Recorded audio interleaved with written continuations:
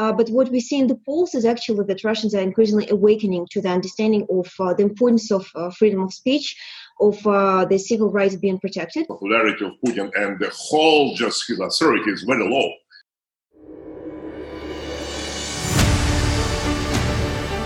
Hi everyone, and welcome to Backstory.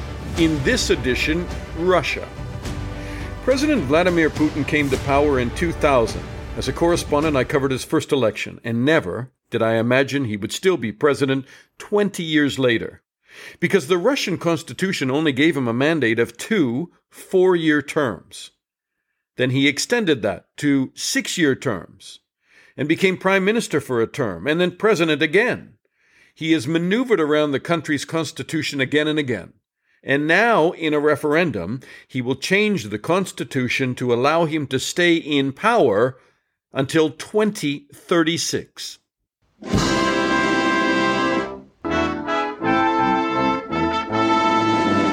Выдающихся результатов на производстве, в спорте. 67 years old now, Putin spoke this June 12th on Russia Day. He urged Russians to turn out and vote for constitutional reform in a referendum on July the 1st, saying he was certain that an absolute majority of Russians backed it. And the way the Kremlin counts votes, you can be assured a majority it will be. But many believe in the midst of a pandemic, Putin's racing to have that referendum because his popularity is in a nosedive, and it will only get worse. So on Backstory, we talked to former Prime Minister of Russia, Mikhail Kasyanov, and Maria Snegovaya from the Center for European Policy Analysis. Thank you both for being here. Thank you for the invitation. Firstly, the pandemic. Russia has lifted most of its lockdowns. It's different region by region. But Mikhail, maybe to you firstly, Moscow certainly is back to business, 12 million people. Is that a good thing? Yeah, that is the mixed feeling among people. On one hand, just we understand that it's still in Moscow and whole Russia, we have every day we have new cases by 8,500 cases every day. Simultaneously, Mr. Putin ordering just to perform the parade, military parade, with the participation of almost 70,000 militaries. And also he appointed voting of approval of his amendments to the Constitution for the 1st of July. And there is a absolutely mixed feeling. And what I'm hearing from regions and official statements of governors, one to another, they canceling those parades, local parades in the cities, the capital of regions, because of this pandemic. In fact, I think that I'm glad you mentioned that, because I think earlier in the week they were saying 10 cities had canceled, and then now they're saying there's another 3 that have canceled. Yeah. So Marina, if I can ask you, President Putin told state TV on Sunday that the American response to the virus and recent anti-racism protests were a sign of deep-seated internal crisis in America, which has recorded the highest overall death toll from COVID-19, as we all know, in the world. But he claimed that his country was emerging from this epidemic with minimal losses. What's he saying there? Do you believe him? Well, President Putin really just says to his people that he wants all of them to come and to support his constitutional amendments on July 1st. And that's why he needs to sound very optimistic and positive about how Russia handled this crisis. But as Mikhail correctly pointed out, we are actually quite uncertain about the numbers. If anything, there was a great work by Russian statisticians who demonstrate that pretty much all of the available statistics on the coronavirus deaths and coronavirus infections are fake. And you can literally see it because the numbers are distributed in a very, horizontal way and a completely artificial manner that demonstrates that the officials just are afraid to show any high numbers. So that is a problem. But most importantly, I would just add to Michael's answer to this question that the Russians are primarily concerned not so much about the coronavirus, but about the economic well-being, particularly given that the Kremlin did not really provide Russians any carrots throughout this crisis, in the sense that there were sticks, people were forced to stay at home, but there was no extra payments by the government in order to help them sustain through this crisis.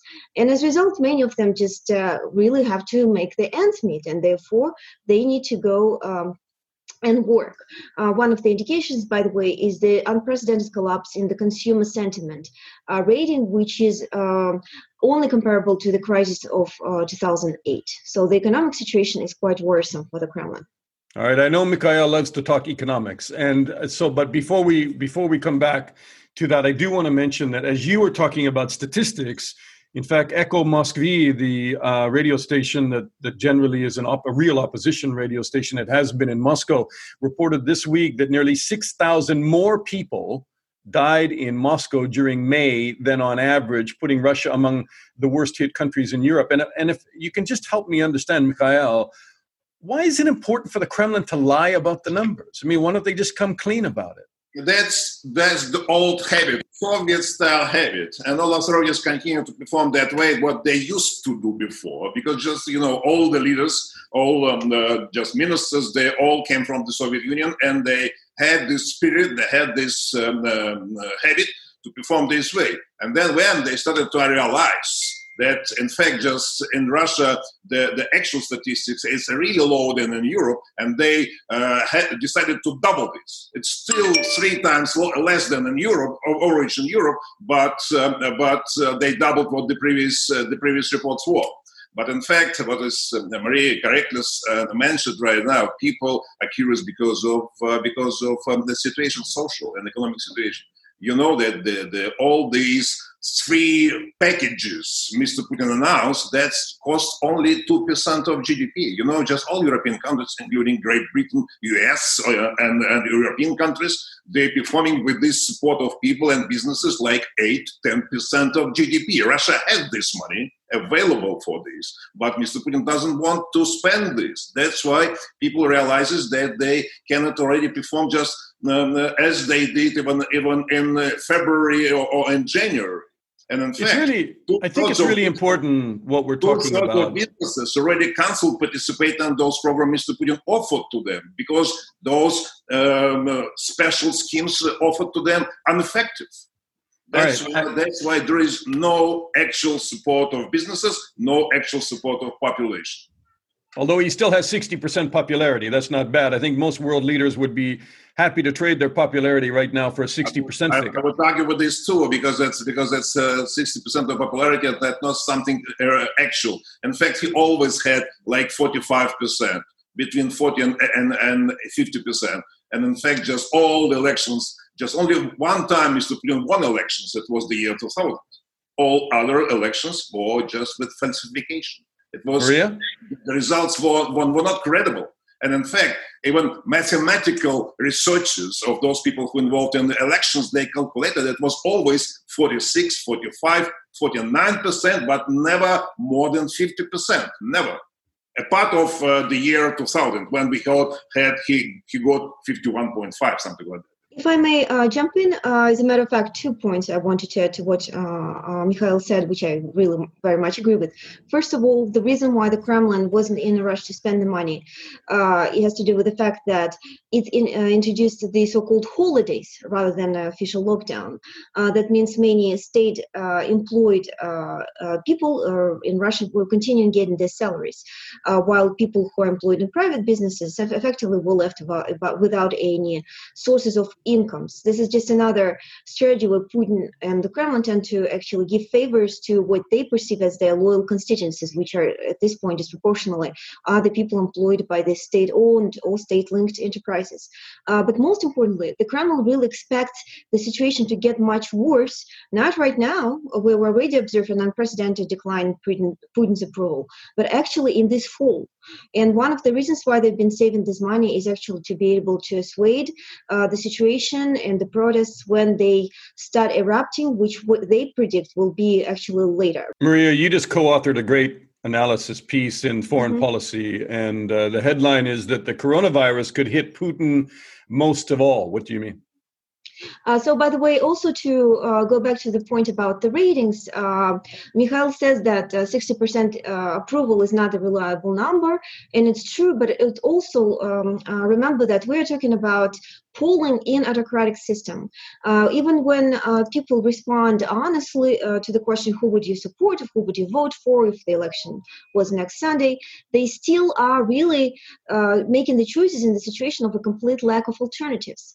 And what it really tells you in a non-free society, right, when someone unknown calls you on the phone or knocks on your door and asks you, hey, who are you gonna support next Sunday, right? It's what it actually tells you is that about a third or more of people are not afraid to say that they will not support Putin. It's maybe in the situation of autocracies is worth looking at how many people do not say they will support a given, irreplaceable leader, rather than at how many people say they will support. Also, as we point out in the foreign policy article, the situation is really not good for Putin. As I have mentioned before, the consumer sentiment is, the collapse in the consumer sentiment is only comparable to the 2008 financial crisis. And if you think that nothing has happened after the 2000 financial crisis, and it's true, at the time the situation was relatively stable, you're wrong. Because as a matter of fact, many polls demonstrate that the 2008 had such an effect on people in Russia that finally sort of had its, outburst throughout 2011, 2012. Right. We started to see these street demonstrations. And I think, Mikhail, you were arrested at one of them, were you? Yeah, that was long ago. Yeah, in fact, I think that there's right now there is no desire of people to go on the streets, but in fact, by coming fall, by autumn, the situation will change considerably, and it's being changing right now, and people already started feeling that they had to openly criticize, and in fact. And many people who are forced now to go to vote for Putin's amendments, and these people working for the government and getting money from different institutions. I wouldn't say just the government and ministers, but on the level of different organizations. They, in fact, they don't want to compromise with their conscience, and that's why they're saying just if they are pressed to depart, people even ready to lose their job. Just not. You're both Russian. Will you help me understand something? And that is yes, what's going on. And Maria, you waking up. Yeah, I just don't understand why Russians are willing to accept a lot of this. And Maria, you wrote in your story, and I've been, I was 12 years in Moscow as a correspondent, and I follow it. And you've probably given me the most succinct sentence I have read about understanding the Russian psyche, and you can explain it if you don't mind, that Russians historically prioritize the state's ability to provide social rights over civil rights. So they're willing to swallow unreal elections, not, they're sham elections by European standards, but because the Kremlin provided certain pension minimums and social rights, they have been willing to turn a blind eye to a lot of what happens in terms of the way the Kremlin manipulates the situation. Is that what you mean, and that they're not prepared to do so now? That's absolutely true. And Russians are not really that unique in this sense. Most societies are traditionalist, paternalistic in the sense that they primarily expect the state to deliver, to provide the certain social goods to them. And it takes a while for societies to evolve to the understanding of the necessity of the civil rights. Even in Europe and the West, these countries took centuries to develop this understanding. In Russia, which really lacks sustainable experience of democracy, this understanding really is yet to come. But what we see in the polls is actually that Russians are increasingly awakening to the understanding of the importance of freedom of speech, of the civil rights being protected, as also the Kremlin is running out of resources to be able to deliver the social goods, as we demonstrate.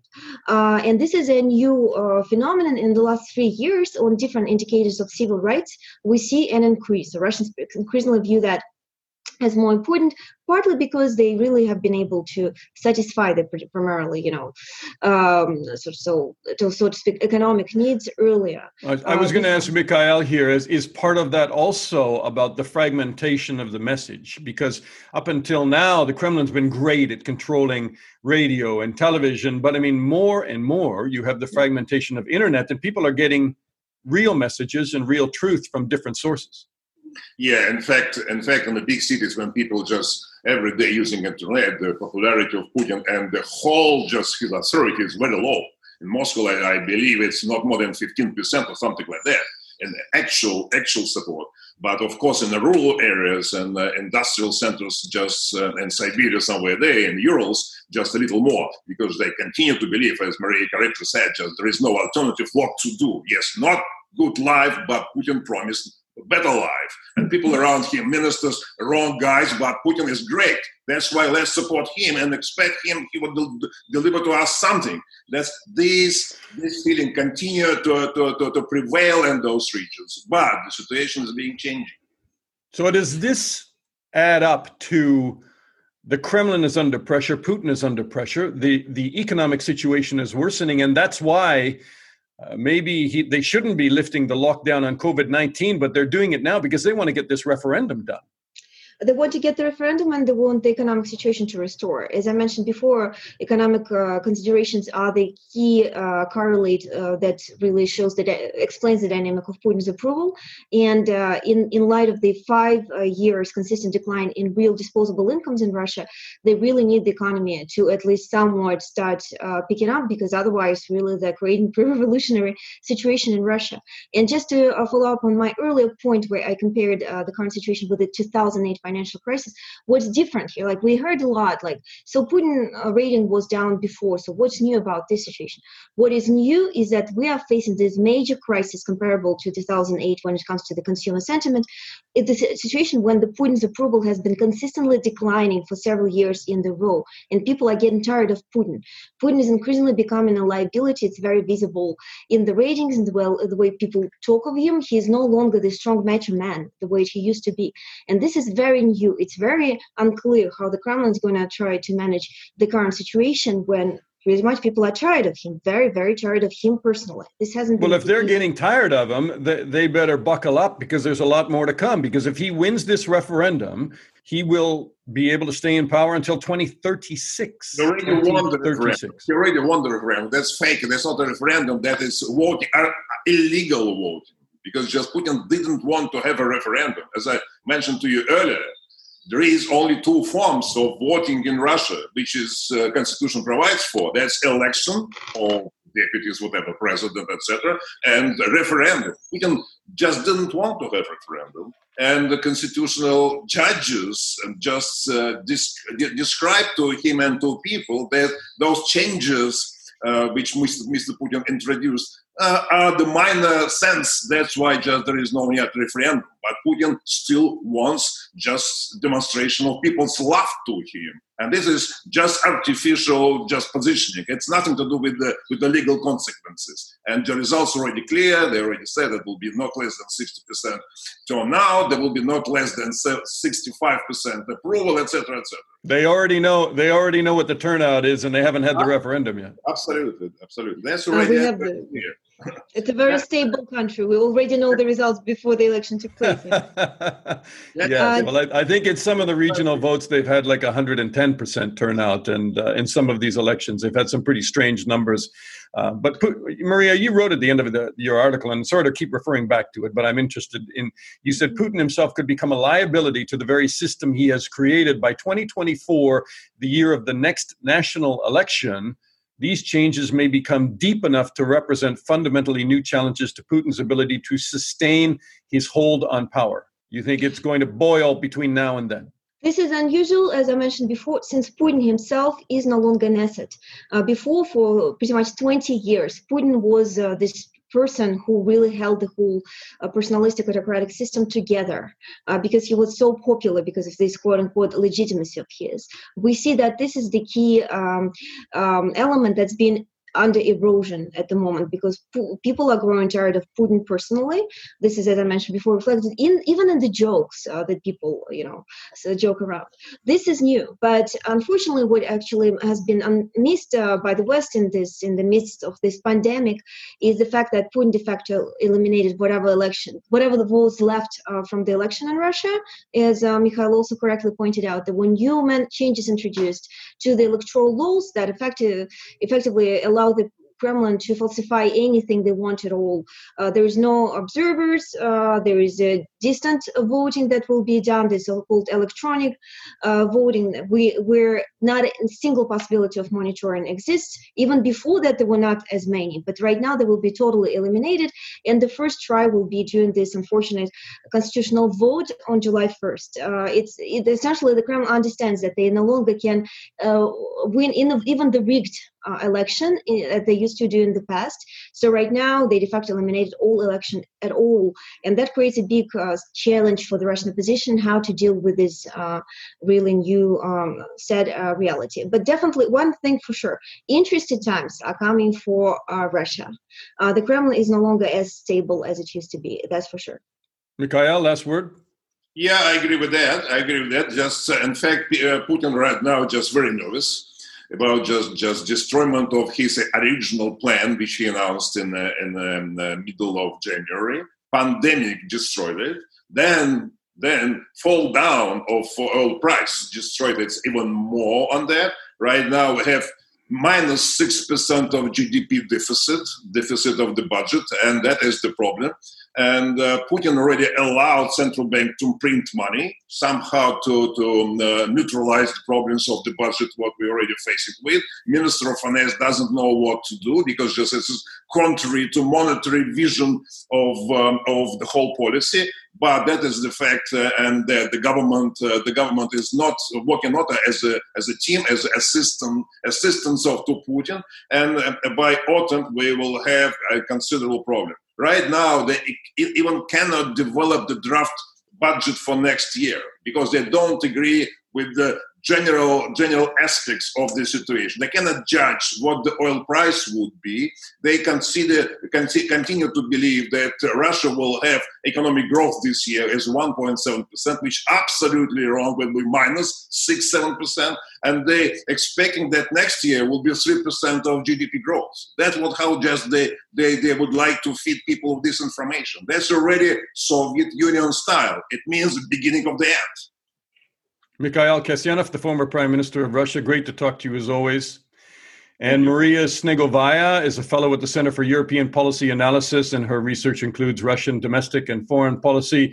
And a gift to hear both of you today, give us some perspective on what's happening in Russia. Thanks so much.